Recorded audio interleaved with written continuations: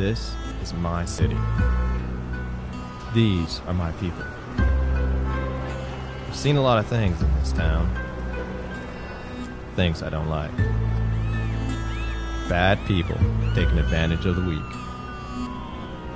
Good people down on their luck.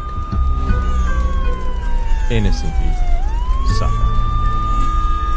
I talk to God a lot. Sometimes he talks back. So I ask him, when are you going to do something about all this?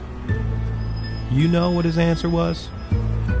You wouldn't believe me if I told you. My name is Habakkuk. This is my story.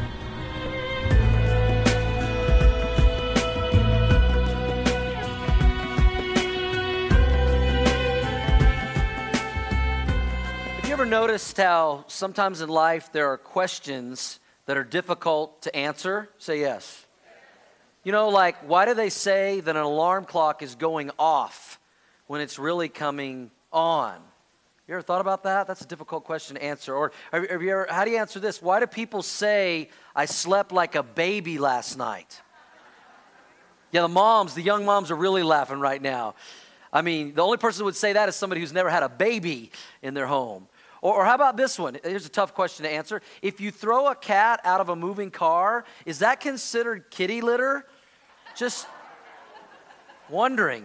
Difficult question to answer. Now, I'm not saying I've ever done that. Tried it with a truck one time, but no. It's been a while. I've laid off the cat jokes. It was time for one. Well, speaking of difficult questions today, it reminds me of a book in the Bible that we're going to look at today. It's the book of Habakkuk. And yes, it is in your Bible. So if you'll turn there this morning in your Bibles or your smart devices, if you're using a Bible with pages, I'm going to help you out. Start at the last book of the Old Testament, Malachi, or Malachi, the Italian prophet, if you like to refer to it as that, and go 4 books back to the left, and you'll find the small little 3-chapter book of Habakkuk. And this is going to be part of our greatest hit series this summer. We're doing some of the greatest messages we've done, and you guys have requested some of these, and this was a very requested message. I did this about 2 years ago and had a lot of people say, hey, you need to do that one again. And so we're going to look at Habakkuk chapter 1 today, verse by verse. And Habakkuk has a difficult question. He actually has several difficult questions that he's asking of God that he wants some answers to. Maybe you've been there in your life. You've got some questions that you want God to answer. And if you could sum up the book of Habakkuk, there's really one driving question that Habakkuk has, and I'm going to want you to put it in your notes. It's basically this: why doesn't God seem fair? That's the driving question of the book of Habakkuk. Why doesn't God seem fair? And I'm sure you've wondered that at times. We all have. And notice how Habakkuk chapter 1, verse 1 begins. It says, the burden which the prophet Habakkuk saw. He had a burden because he needed these questions answered. O Lord, how long shall I cry, and you will not what? You'll not hear. Even cry out to you violence, and you will not save. He's saying, I got these questions. There's some things I don't understand. That doesn't seem fair. God, where are you? Some of you want to know that today. Why doesn't God seem fair? Where are you, God? People are asking questions like this today, like Habakkuk, like why do bad things happen to, help me out, good people? Or why do good things happen to bad people? I mean, why is it that the jerk at work gets promoted and the honest worker gets passed by? Why does the immoral person live to be 102 and the godly father dies at 42?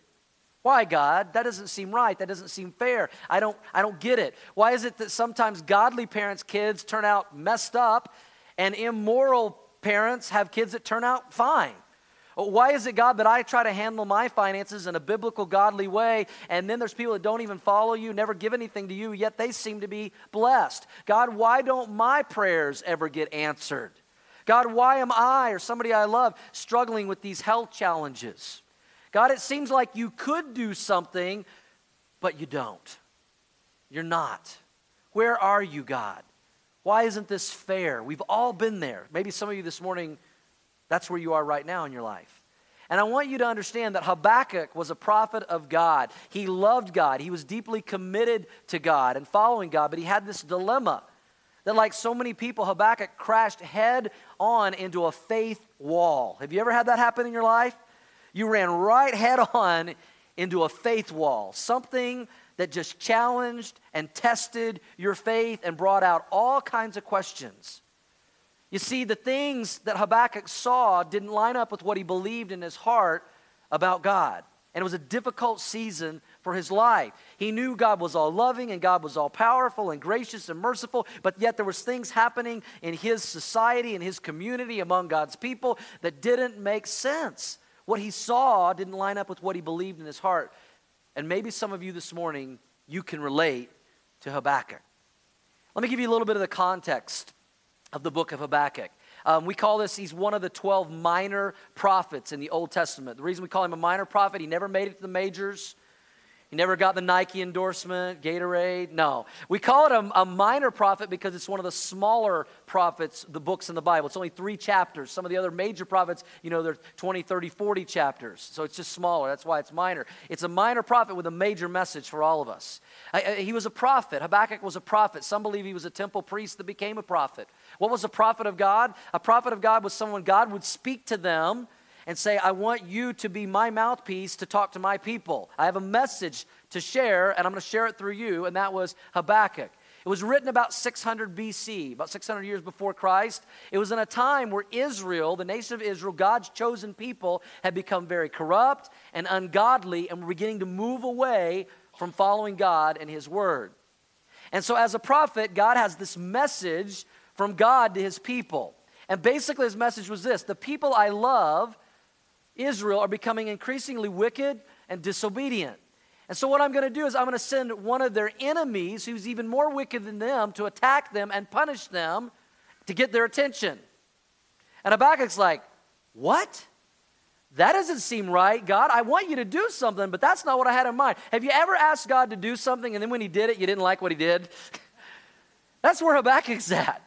He's like, I got these unanswered questions, and God, you're answering, and I don't like the answer. And I don't like the action. This doesn't seem fair. One of the things that's helpful to us to understand the book of Habakkuk and his story is to understand his name. Names were very meaningful in the Bible. Habakkuk's name means this. It means to embrace or to wrestle, not wrestle. You only say that if you're from the South, I grew up in Oklahoma. I was a wrestler in high school. And his name means to embrace or wrestle. And what we're going to watch today, and as if you read through all of these 3 chapters in Habakkuk's story, we're going to watch Habakkuk wrestle with God with some difficult questions, yet embrace God during difficult times. And it's a great example for all of us to follow. Now, I want to warn you guys, this is not what we call a sitcom sermon. You say, okay, what's a sitcom sermon, a sitcom message? Well, how many of you grew up in the 70s and 80s watching the sitcoms during the week like I did? Some of you? Okay, I'm dating myself here a little bit. You don't remember some of the great sitcoms, the 70s and 80s? You remember Brady Bunch? I heard just, I think, a couple weeks ago, Miss Beede passed away, from Brady Bunch. Brady Bunch, I've seen like every episode like 100 times. I watch it every day when I come home from school. Here's a story of a lovely lady who was... Oh, you guys are killing me, man. You're just going to leave me hanging right here. Or how about this one? Tuesday night, sitcom, one of the best ever. Happy Days. I think it was like Tuesday night, 7 o'clock. 1, 2, 3 o'clock, 4 o'clock. That's why I'm not on the worship team up here. They don't let me do that. Let's see how many of you will admit to this one in church. Remember the sitcom Three's Company? Yeah. Oh, we had one honest person. Yeah. Everybody else is like, yeah. You remember that one? Come and knock on my door. My parents would not let me watch Three's Company. I had to sneak it when I could. So not real good. But here's what happened in those sitcoms. You'd have this 30-minute sitcom, which was really only 20 minutes once you took out the commercials. And in 20 minutes, there'd be this tension in the plot. There'd be some humor. And then at the end of it, every problem was solved, in like 20 minutes. And a lot of messages are like that. A lot of sermons are like that. Little humor, little tension, nice little poem, illustration, and we all go home and everything turns out okay. But in real life, things don't always turn out okay, right? It's not always that simple. Can't be solved in one little simple message.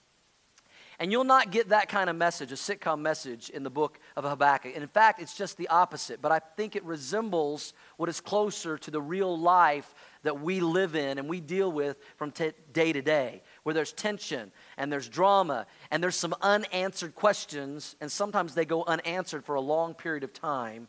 But yet when we know God, there's always hope. Amen? There's always hope. And look at what Habakkuk says in verse 3, chapter 1, verse 3. He asks this question of God. He's trying to understand what he doesn't understand. He says, why? We've asked that a lot, haven't we? Why do you show me iniquity, sin, and cause me to see trouble? This doesn't seem fair. What's going on, God? For plundering and violence are before me. There's strife and contentions arise, because God's people were making a mess of their lives. And sin, when it's finished, is death and destruction. He's like, man, things are a mess, God, and why do I see all this, God? And when are you going to do something about this, God? And this doesn't seem right, God, and this doesn't seem fair, God.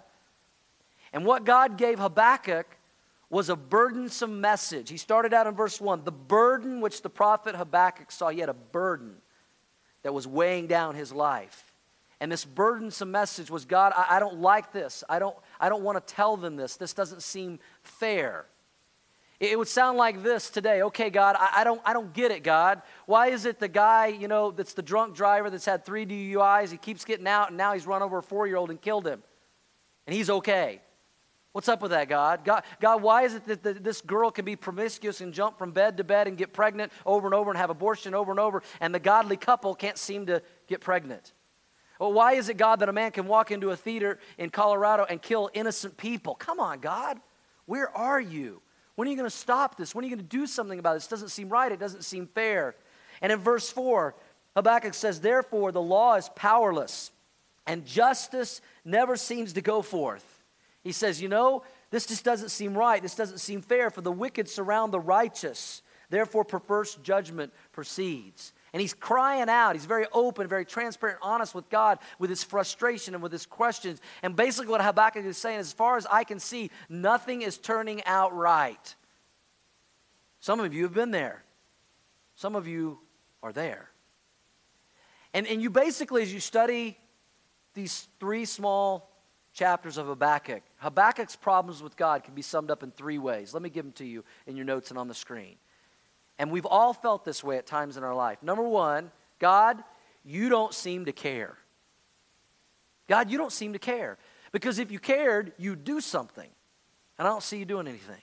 Number 2, God, you aren't doing much when you could. Now, there's a little respect in that, because he's like, God, I know you're all powerful and you could do anything, but you're not doing anything. You're not doing much when you could. And then third problem Habakkuk had with God is, God, what you are doing doesn't seem fair, and he doesn't seem right. In other words, God, if I were in your shoes, I would do things differently.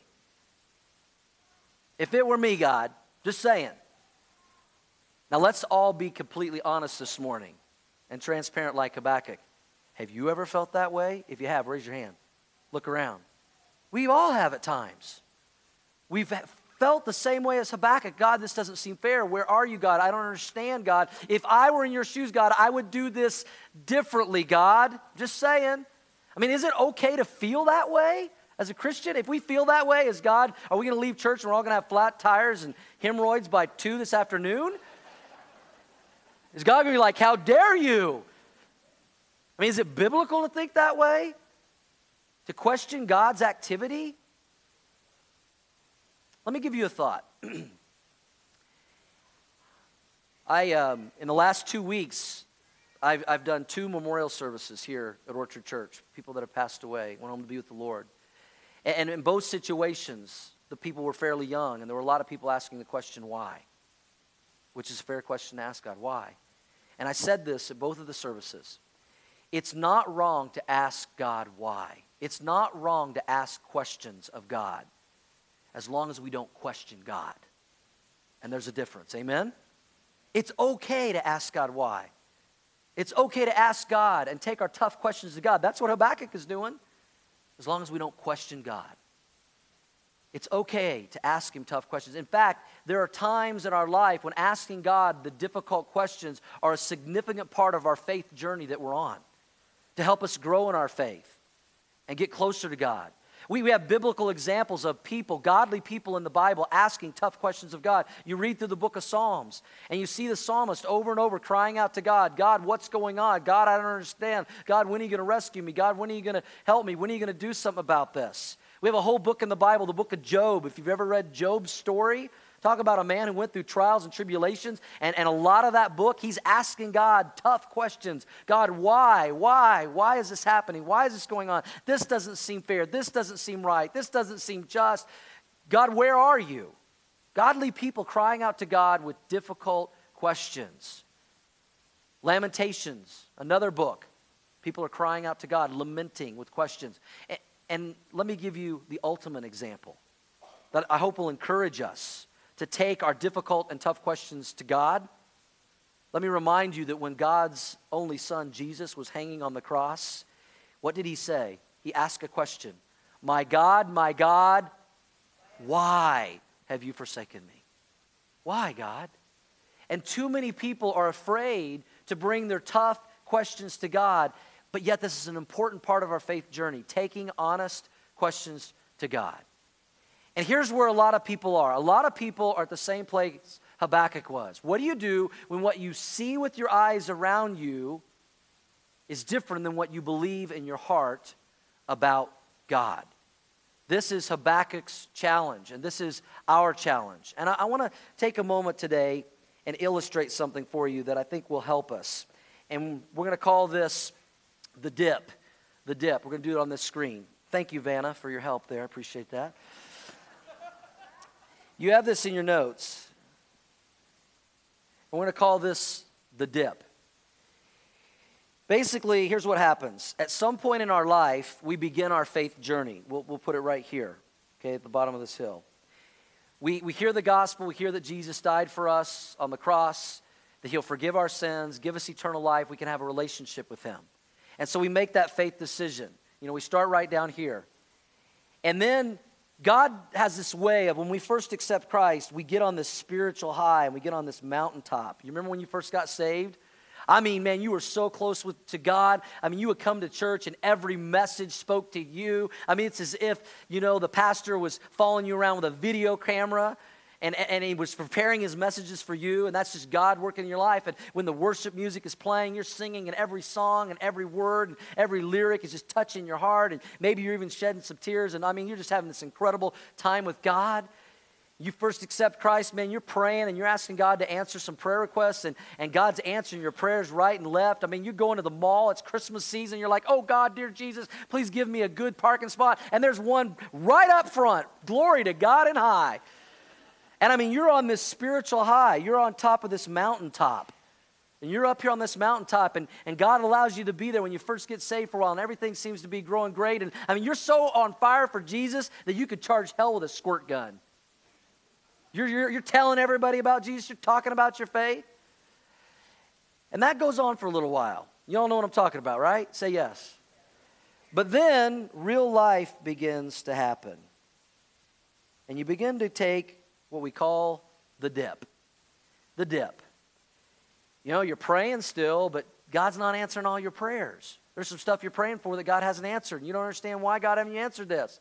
You go to the mall for a parking spot and you're praying, you know, you did this before, and now you're in the very stinking back. Nothing up front. You come to church and you listen to worship music, and you know, it's okay, but it's not really the songs that you like. It doesn't really do much for you that day.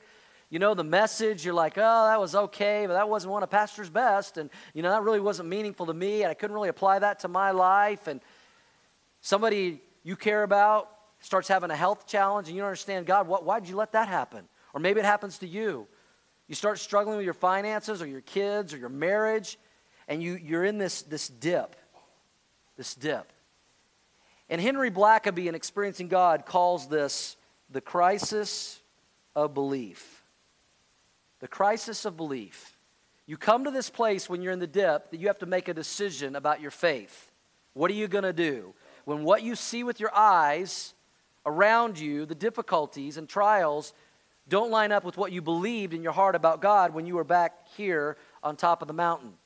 Now, here's what most people do. They do one of two things. Some people, when they're down here in the dip, they'll try to climb out of the dip and deny reality. And they'll try to just go back to the top. They'll act like their prayers are getting answered even when they're not. They'll act like they like the music when they don't. They'll act like the message spoke to them when it didn't. They deny reality. But we all know you can only deny reality so long, right? And that doesn't work.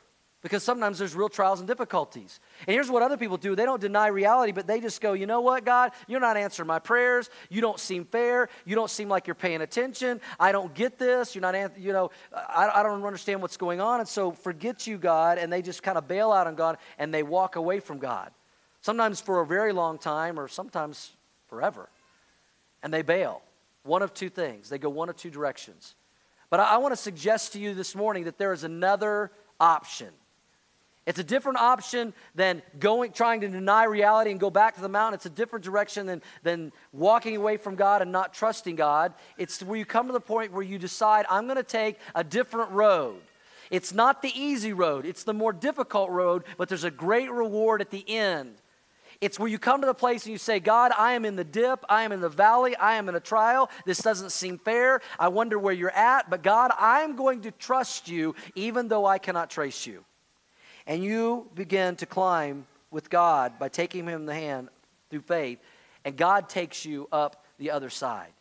You were down in the valley. You were down in the dip, but he takes you to a place of trust and dependence and security where your faith is built greater than it was ever before to a place you never imagined possible. But the only way to get here is you first have to go through here. If that makes sense, say yes. You got to go through the dip. And everyone that I know who is really close to God, who has a deep, intimate relationship and strong faith with God, went through the dip at some point in their life. They went through the dip. I like the way that James says it. In James chapter 1, verse 2, James says, my brethren, count it all joy when you fall into various trials, right here, into the dip. Knowing that the testing of your faith produces what? Patience, which we all need. But let patience have its perfect work, that you may be perfect, complete, and lacking nothing, and then you begin to climb out of the dip. As you wait on God, as you trust God when you cannot trace God.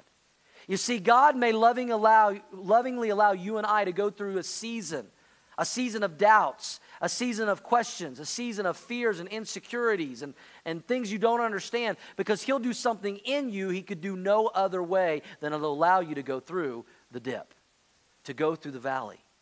That's where Habakkuk was. That's where some of you have been. That's where some of you are, and God is using this message to prepare some of you for what might be right around the corner. Let me remind you what the 23rd Psalm says. Yea, though I walk through the valley of the shadow of death, the dip, the trial, I will fear no evil. Why?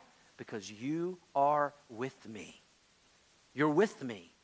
I can trust you when I cannot trace you. I'm not going to deny reality, God. I'm not going to run away from you, God. I'm going to hold on to you, God. And if you want to go to a place where your faith is stronger than it's ever been, sometimes you've got to go through the dip. And some of you know exactly what I'm talking about. And I know what I'm talking about because it's happened to me. It's happened to Shelley. It's happened to our family. Some of you know a little bit about our story, and I'll just share briefly again. The first church I pastored was in Indiana. It was a small church in Indiana. And we were there for about 8 years, and God was blessing, and people were getting saved and baptized and discipled, and we were really starting to be effective in our community and reaching people for Christ. But part of our church, who'd been there for 50 years, wanted to go a different direction than we were starting to go. We were wanting to be relevant and reach young and new families, and we were having to make some changes, and that's always difficult. You know, we don't like change, and you know, we were going that way, and God was blessing, but then I didn't know it, but someone I thought that was one of my best friends on my staff, one of my other pastors, one of my associate pastors, he wanted to go a different direction with the church than I wanted to go, and he kind of had a group of people, and I had people following my leadership, and it came to an impasse where basically, if we fought it out, we were going to split the church. And I said, I don't want to be a part of a church split. We didn't come here to split a church. I'm going to just step down. You guys go whatever direction you decide. But we're stepping down. And we felt like that's what God led us to do. We stepped down. We had no idea where we were going to go. We didn't have any other churches lined up. I didn't have any other jobs lined up. I didn't know where my next paycheck was going to come from. I had a young family at that time. Caleb and Caitlin were very, very young. I didn't know how we were going to pay the bills, but we were in the dip. We were in the valley. We had a decision to make. And I'm going to be honest with you guys, there was times over the next 2 or 3 months that I questioned, does God even want me to continue to be a pastor? Do I even want to be in ministry if this is what it's all about? I mean, maybe I should just walk away. I wasn't going to walk away from God, but I was ready to walk away from what God had called me to in ministry. I tried to deny reality. This isn't really happening, but it was really happening. And we were in this dip. And we had a decision to make. And I remember that God brought a man into our life in our church. He was starting a business. And he said, I know you're without a job right now. Would you help me kind of start this business? I can't, give you a job long term, but I can give you one for about, 8 to 12 weeks. And I said, hey, I'll take it. Whatever I can do. I need to pay the bills, take care of my family. I didn't put any resumes out to churches. I didn't know what to do. I just prayed and I waited on God and I waited on God. And just about a week before my job was finishing with this guy, and I had no idea what I was going to do next. And I still didn't even know if I was going to continue in ministry. And I was in that dip, and I was just saying, God, what are we supposed to do? I got a call from a church in Pueblo, Colorado. And now it's a call of God if it's a call from Pueblo, Colorado. And make a long story short, the pastor there had heard from a friend that I had stepped down from my church. He said, would you come to our church, help us with some discipleship ministry and some things that I know that you guys are good at? And, we said, well, it's interesting that you're calling us from Pueblo, Colorado, because we've always said that we felt like God was going to lead us to plant a church someday, and Colorado was always the top of our list. And here this guy calls from Colorado.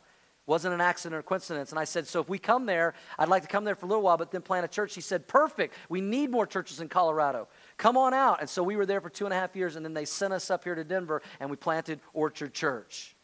And that never would have happened had we not gone through the dip and had we not held on to God and trusted God through that time of our life. In the last 8 years, we've seen God do incredible, mind-blowing, amazing things to change people's lives. But we had to go through the dip to get where we are. And we had to trust God when we could not trace God. I didn't like it at the time, but I look back now, and that was one of the greatest things that ever happened in our life. We wouldn't be here, Orchard Church wouldn't be here, had we not gone through that. And God reached out to us and gave us that opportunity. And hasn't it been awesome to see what God has done the last 8 years in our church and continues to do? And God continues to remind us in supernatural ways that his hand is on this ministry. Can I give you a couple of good news this morning that God has done? There's some things we've been praying about as a church. A lot of you guys have been praying for, and God has answered 2 of them. Would you guys like to hear about that? Okay. Listen, one of them is this. We've been praying about Marcial and Jana Munoz. They came here from Mexico, praying about helping us start a Spanish-speaking ministry out of Orchard Church, starting Spanish services to provide for Spanish-speaking people in our community. And they came to our church, and they went back to Mexico to pray about it. And what we didn't know is they got 2 more offers by the time they got home from a couple of churches in Houston. One church was smaller than ours. Another church was quite a bit bigger than ours, about 5,000 people. So they went home and had to pray about 3 different churches, giving them the same opportunity. And Marcial called me about a week ago, and he said, well, God has clearly answered our prayer. We have no doubt whatsoever. He's confirmed it in our spirit. He's confirmed it in his word. God wants us at Orchard Church in Denver, Colorado. And so they're planning to come. Can we praise God for that? So be praying for them as they make that transition. They got to get their paperwork and all together. The goal is that they'll be here by January and help us start a Spanish-speaking ministry right here out of Orchard Church. We're super excited about that. Let me give you one more. For a while now, we've been praying, and people have asked us over the last 8 years, do you think we'll ever have a building of our own? And it's never been our desire to build a building. It's been our desire to build a ministry. And a ministry is about people. And we said if God ever wants us to have a building and a place of our own, God will let us know in his timing, in his way, and it'll be something God-sized. It'll be something supernatural that only God can get the credit for. We're not going to just make this happen. We've had our eye on the land right next door here to Prairie View High School. When you guys leave today, look at the land, 38 acres just west of the school, right here. Shares the parking lot there. And we've talked to the landowner over the last year, and it's been very difficult. And to make a long story short, I'll give you some of the greater details later.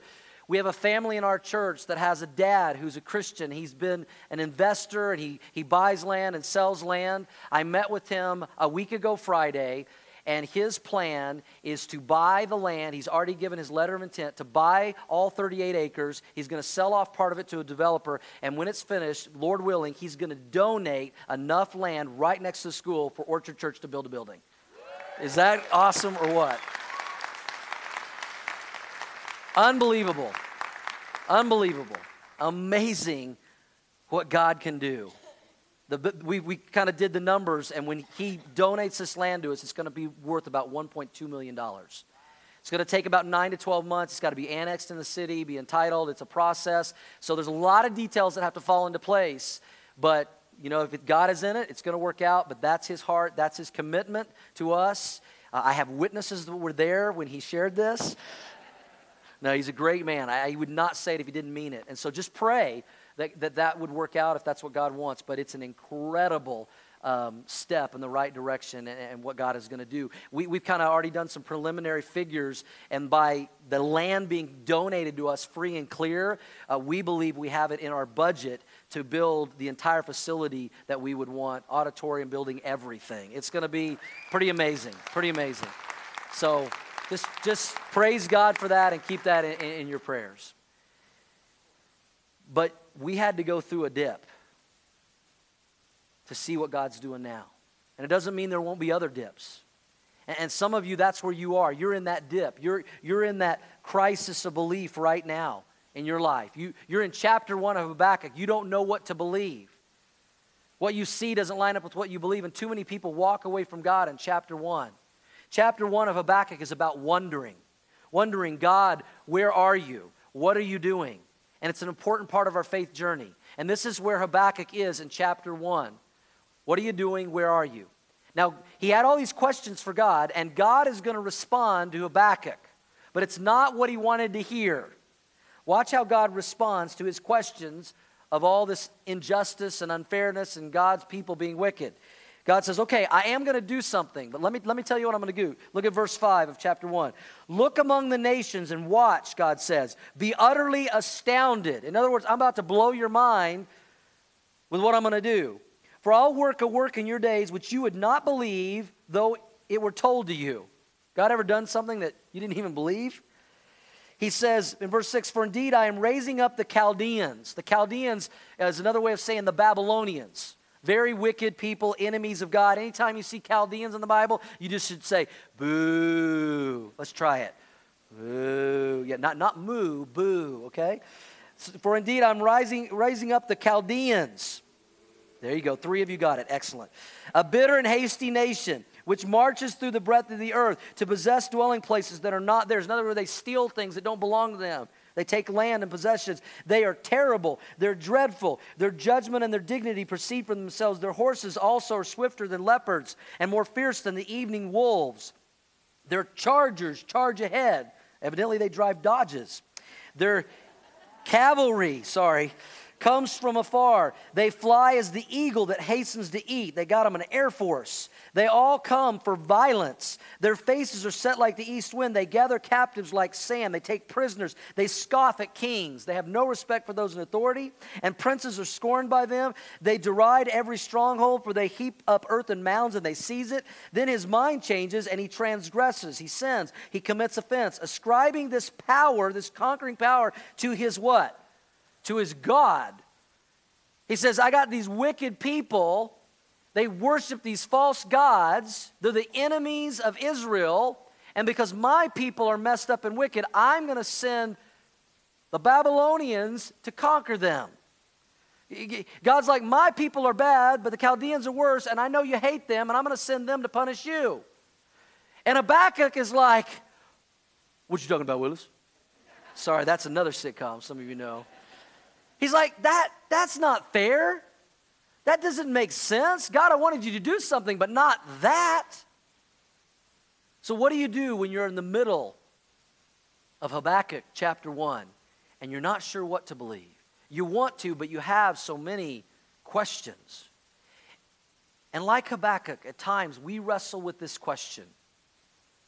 Can you still be a deeply committed believer in Jesus Christ with a lot of questions? Can you? We wrestle with that. And this next statement, you have it in your notes, we'll put it on the screen, I hope will be freeing to many of you today, especially if you're in the dip. Here it is. A deeply committed believer can express simultaneous questions and faith. You can. Habakkuk did, and you and I can. A deeply committed believer can express simultaneous questions and yet great faith.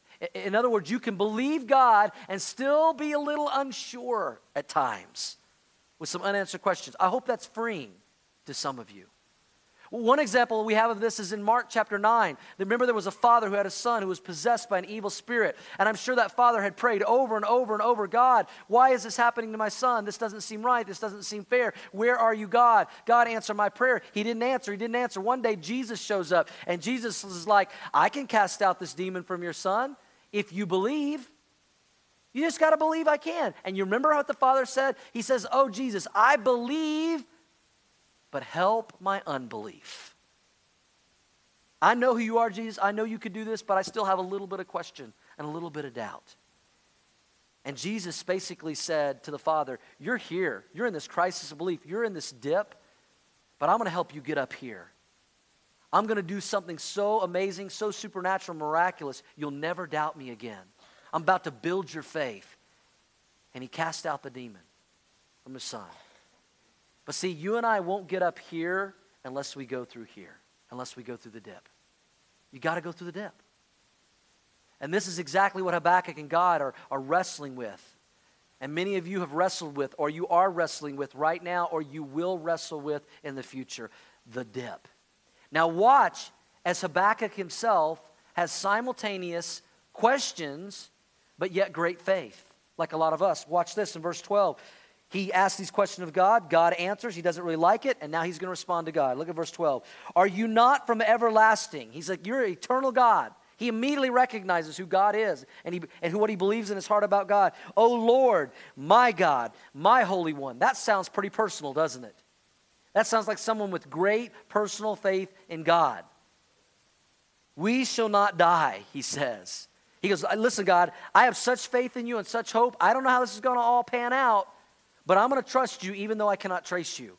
I'm going to embrace you, but I still am wrestling with tough questions. Oh, Lord, you have appointed them for judgment. Oh, rock, he's recognizing who God is. He's showing his faith. You have marked them for correction. You are of purer eyes than to behold evil and cannot look on wickedness. Now, look, he goes back to a question. Why, God? I know who you are, God. I know what you can do, God. You're my rock. You're my Lord. You're the Holy One. But why do you look on those who deal treacherously and hold your tongue when the wicked devours a person more righteous than he? You know what he's asking here? God, why do bad things happen to good people? Why, verse 14, do you make men like fish of the sea, like creeping things that have no ruler over them? They take up all of them with a hook. They catch them in their net, and they gather them in their dragnet. Therefore they rejoice and are glad. He's like they're proud, they're boastful. Therefore they sacrifice to their net and burn incense to their dragnet, to their false gods. Because by them their share is sumptuous and their food plentiful. Shall they therefore empty their net and continue to slay nations without pity? God, aren't you going to do something about it? God, I have faith, but I still have questions. That's where a lot of us are at times in our Christian life. When we're in the dip. God, I believe. I believe you. I believe who you are, but it's difficult. It's challenging. It doesn't all make sense. I still have some questions. And some of you right now, you're in the dip. You're in the crisis of belief. You're in chapter 1. You know what happens in chapter 1 of Habakkuk? Wondering. Wondering. God, what are you going to do? God, I don't get it. God, I don't understand. But you go to chapter 2 of Habakkuk, and you know what you find out? It doesn't get any easier in chapter 2. Because you know what he has to do in chapter 2? What we love to do, waiting. He has to wait on God. He has to be patient. He has to let patience have its perfect work. But if you hang on long enough to chapter 3 of Habakkuk, and you trust God when you cannot trace God, and you embrace God, no matter what you see happening around you, you'll see Habakkuk worshiping. Worshiping God, praising God, seeing God work out his plan. Now, we're not going to do chapter 2 and chapter 3. We're doing greatest hits. We're not doing greatest series. So if you weren't here, it's still on our website, orchardchurch.tv. You go there. It was about 2 years ago, in 2002, we did the series. So if you want to read on chapter 2, chapter 3, watch those messages, I encourage you to do that. But today, what do you do when you're in chapter 1 and you're wondering and you're waiting? You're in the dip, you're in the crisis of belief, and you're saying, God, where are you? This doesn't seem right. This doesn't seem fair. What do you do when you're in chapter 1 of Habakkuk? You do what Habakkuk did. You embrace God. You embrace Him. His name means embrace.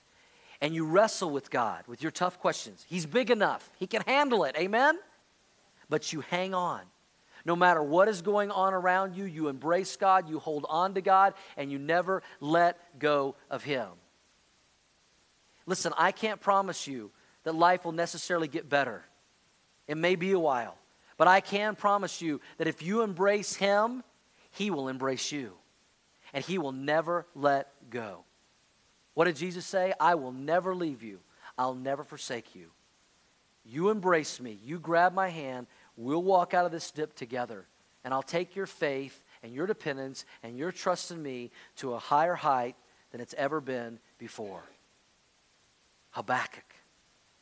No little nice story, little poem to sum it up. Because sometimes when you're in chapter 1 of Habakkuk, when you're in the dip and you're in the crisis of belief, all you can do is embrace Him. But that's the best thing to do. Amen? Embrace Him.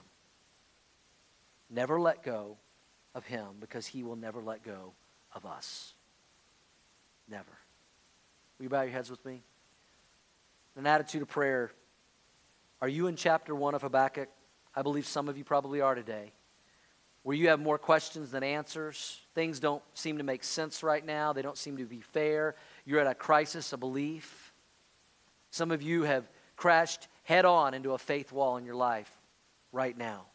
Can I pray for you that God will take you through the dip to a place of worship, faith, and dependence as you embrace Him and He embraces you? If that's you today and you needed this message, can I pray for you? Would you slip up your hand all across this auditorium? I feel like right now I'm in the dip. Lift them up high so I can see them all across this auditorium. God bless you. Thank you, thank you, thank you. Hands in every section. Thank you. God bless you. Thank you. Let me pray for you. Father, I just pray right now for all those who are in the dip, who are at a crisis of belief, who have more questions than answers, where there's things in their life that may not seem fair, where they're wondering, where are you, God, like Habakkuk? And I pray, God, that they would do the Habakkuk. They would embrace you. They would hang on to you.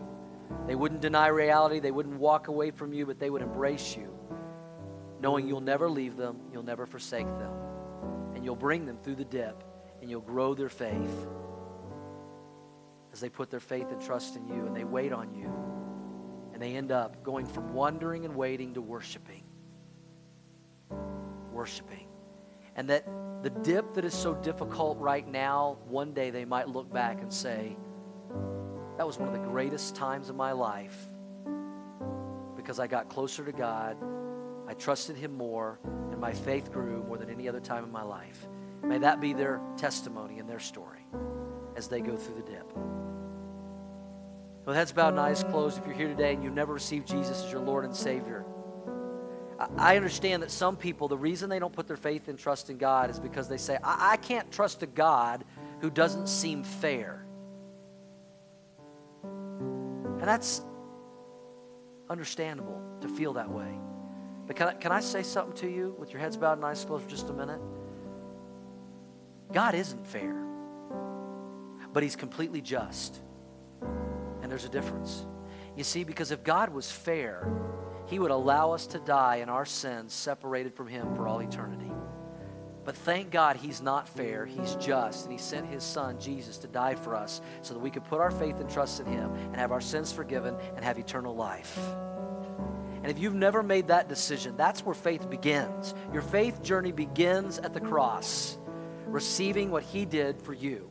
And if you've never made that decision, I want to give you an opportunity to do that right now. We had several in the first service that made that decision. I want to lead you in a prayer of faith, a prayer that hundreds and thousands have prayed in the last 8 years here at Orchard Church. And it's not a magic prayer, it's not magic words, but if you put faith behind it and you believe it and you pray it from your heart to God's, Jesus will come into your life and be your Lord and Savior. You can be forgiven today. You can have eternal life today. Your faith journey can begin today. So if you're ready to do that, let me pray this prayer and you pray it from your heart to God's. It goes like this. Jesus, I believe in you. I believe you died on the cross for me. You gave your body and you shed your blood for my sins. Jesus, forgive me of my sins. Come into my life. Be my Lord and my Savior. I accept you by faith today. Thank you, Jesus, for saving me. Thank you, Jesus, for forgiving me. Thank you, Jesus, for loving me. Thank you. Thank you. Well, the heads bowed and eyes closed, nobody looking around for just a moment. I don't want to embarrass anybody, but if you just prayed that prayer of faith to God for the first time and you meant it, I personally want to pray for you as you begin your new journey with Jesus. Would you just slip up your hand as a testimony real quick just so I can see it? Just put it up and put it down real quick so I can see it. Thank you. God bless you. God bless you. Yes, God bless you. Thank you. Anyone else? Just slip it up so I can see it and put it down. I prayed that prayer of faith and I meant it today. I invited Jesus into my life. Anyone else? Let me pray for you. Father, we rejoice and we celebrate in those who are putting their faith and trust in you today for the first time. Lord, we pray that they would grow in their faith journey with you as they embrace you, as you help walk through the dip with them when they go through difficulties in their life. Lord, we pray that we would meet them as a church where you meet them with love, grace, mercy, and compassion. We take them by the spiritual hand, help disciple them to maturity in their walk and with you. Thank you, Jesus, for all those making that decision. And thank you, God, that you never leave us or forsake us. You never let go. May we always embrace you, bringing our tough and difficult questions to you, growing us in our faith and trust in you, knowing that we can trust you even when we cannot trace you, and that you will help us through the dip. And we pray all this in Jesus' name. Amen. Amen. Can we celebrate decisions for Jesus this morning? Amen. If you made a decision for Christ to accept him as Lord and Savior, please let us know about that. You can check the box on your connection card there in your newsletter. Drop that in the offering bucket when it goes by. We want to just continue to pray for you in your faith journey. Also send you a little book that will help you in your walk with Christ. If you're a first-time guest today, thanks so much for being a part of our service. We hope we blessed you as much as you blessed us by being here. Hope you filled out your connection card. You can drop that in the offering bucket as well, so we can just thank you for being our guest today. Well, we're going to stand right now. We're going to close in a song of worship and worship through our giving and thanking God that he never lets go. Amen, church? So let's stand as we close in worship today.